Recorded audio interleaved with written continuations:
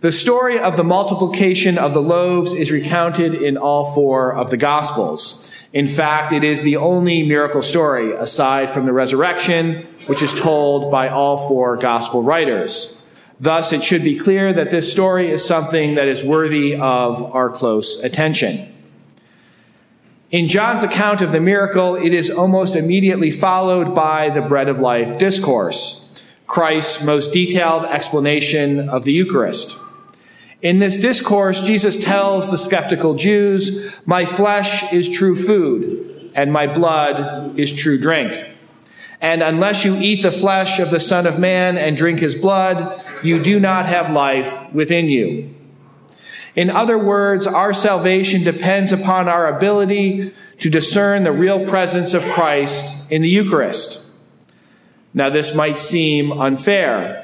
Why should our faith rise or fall depending upon our understanding of this particular sign or sacrament? Well, the reason is because if we fail to see the meaning of the Eucharist, we won't make sense of the arc of salvation history. If we fail to see why Christ gives us his body and blood in the Eucharist, we're not grasping the nature and meaning of his incarnation and sacrifice on our behalf. In setting the scene for the multiplication, the gospel passage says, the Jewish feast of Passover was near. The Passover was associated in the Jewish faith with the Exodus, their escape from slavery in Egypt. In the Passover, the Jews slaughtered a year-old lamb or goat and painted the doorposts of their home with the blood, so that the judgment of God on all of Egypt would pass over their home. But this, of course, was only a temporary fix. It did not cleanse Israel of her sins. It only held God's judgment in abeyance, which is why both the Passover and the temporal sacrifice had to be repeated continually. Yet in situating the multiplication miracle close to the Passover, and then later instituting the actual Last Supper on Passover itself, Jesus is showing here that there is a new rite that will take the place of the Passover meal. And unlike Passover, this new rite of Christ's body and blood will actually work the remission of sins in a way that the blood of goats and lambs never could. The other thing we notice in the beginning of the gospel passage is that it says that after Jesus crossed over the Sea of Galilee, he went up on the mountain, and there he sat with his disciples. This imagery of going up the mountain reflects Moses, who ascended the mountain to meet God, and there received the law inscribed upon the 2 tablets. Jesus, by taking his place on the mountaintop, likewise shows people that they here are receiving the announcement of a new law, the law of love that will be contained in Christ's sacrifice presented in the Eucharist. And unlike Moses, who went up alone to meet God on the mountain, all of the disciples here went up to meet Jesus, just as we can all experience the Eucharist, the presence of Christ, up close and personal. Next, we see that when it came time to feed the crowd of about 5,000 people, Jesus had only 5 loaves and 2 fish to work with. Now, it might seem odd that Jesus was multiplying loaves and fish in prefigurement of the Eucharist. As we know, the Lord's Supper consisted of bread and wine as his body and blood. But as we see later in the bread of life discourse, Jesus says, "Your ancestors ate the manna in the desert." Thus, Jesus is showing the connection between the Eucharist, prefigured here in the multiplication, and the Jews receiving the miraculous bread that floated down from heaven in the desert. Note, however, that in the Exodus account of the manna from heaven, God also provided the Israelites with quail. The quail flew into their camps and fell to the ground. This was to supplement their diet with something other than bread. If we go back to Genesis, note that all land animals, and this also includes birds, fell under the condemnation of sin that caused God to flood the world in the time of Noah. We associate birds with the sky, of course, but they are truly terrestrial animals, unlike fish. They live at least some of their time on the ground. Noah was specifically instructed to gather not just pairs of the walking animals, but also every bird into the ark, because all of these creatures were under judgment, and the ones not in the ark would be destroyed. Yet this was not true of the fish, of course, which dwelt in the sea. They were not under the condemnation of sin, and they were not destroyed in the flood. Because of this, under the dietary laws of the Old Testament, which kosher observant Jews follow even today, there are precise regulations for the slaughtering of animals that are to be eaten. And one of the most important aspects of kosher slaughter is that all blood must be carefully drained away from the animal's flesh, because consuming the blood is strictly forbidden.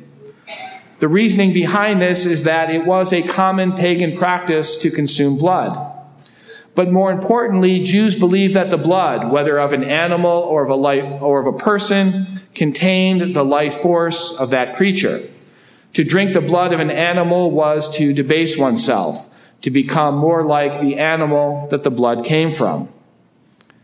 So in pagan cultures, which often worshipped animals and in which people desired animalistic powers, that was precisely the point.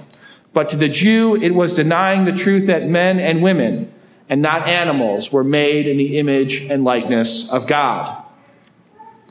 But it's interesting, there are not similar rules against the consuming of fish blood.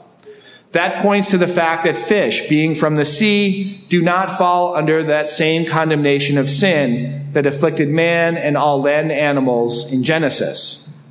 Thus, in Exodus, when God provides the Israelites with the quail along with the bread, it was a sign that although this was a generous gift, it was still not perfect.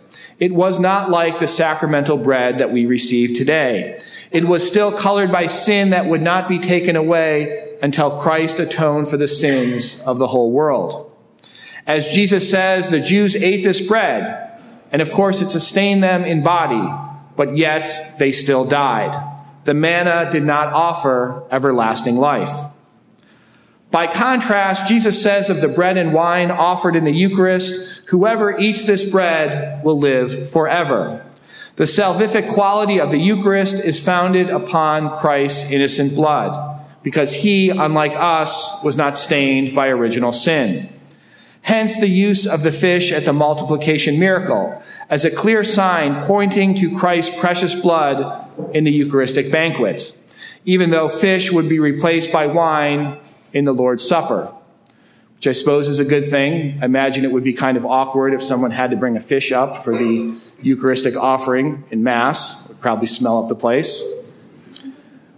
We also see that in the gospel passage, after the people have eaten the miraculous loaves and fish, Jesus says, "Gather the fragments left over so that nothing will be wasted." And they collected 12 baskets full, representing the 12 tribes of Israel. This is in contrast to the manna from heaven, which the Jews could gather to eat as needed, but they were strictly ordered not to keep it overnight. They could only gather as much as their family could eat in one day. It is noted in Exodus that the Jews who tried to keep it overnight found that the next day it was wormy and spoiled. This again shows that the Eucharist is the bread of everlasting life. Unlike the manna which spoiled, the presence of Christ endures in the Eucharist, which is why it is reserved in the tabernacle. This symbolizes that Christ's sacrifice endures spiritually forever. The Eucharist does not merely keep us alive in body, as did the manna for the Jews. The Eucharist instead is an infusion of grace that continually leads us to eternal life. Finally, we note that the Jews for whom Jesus performed this miracle were so impressed that they wanted to take him away and make him their earthly king. They failed to grasp the spiritual significance of the multiplication. They simply saw it as a generous exercise of power. Yet this miracle is really meant to show us what the Eucharist will be. If we fail to understand the symbolism of the multiplication miracle, we will misunderstand the real presence of Christ in the Eucharist. And if we miss that, we will fail to grasp the essentials of Christ's life, death, and resurrection.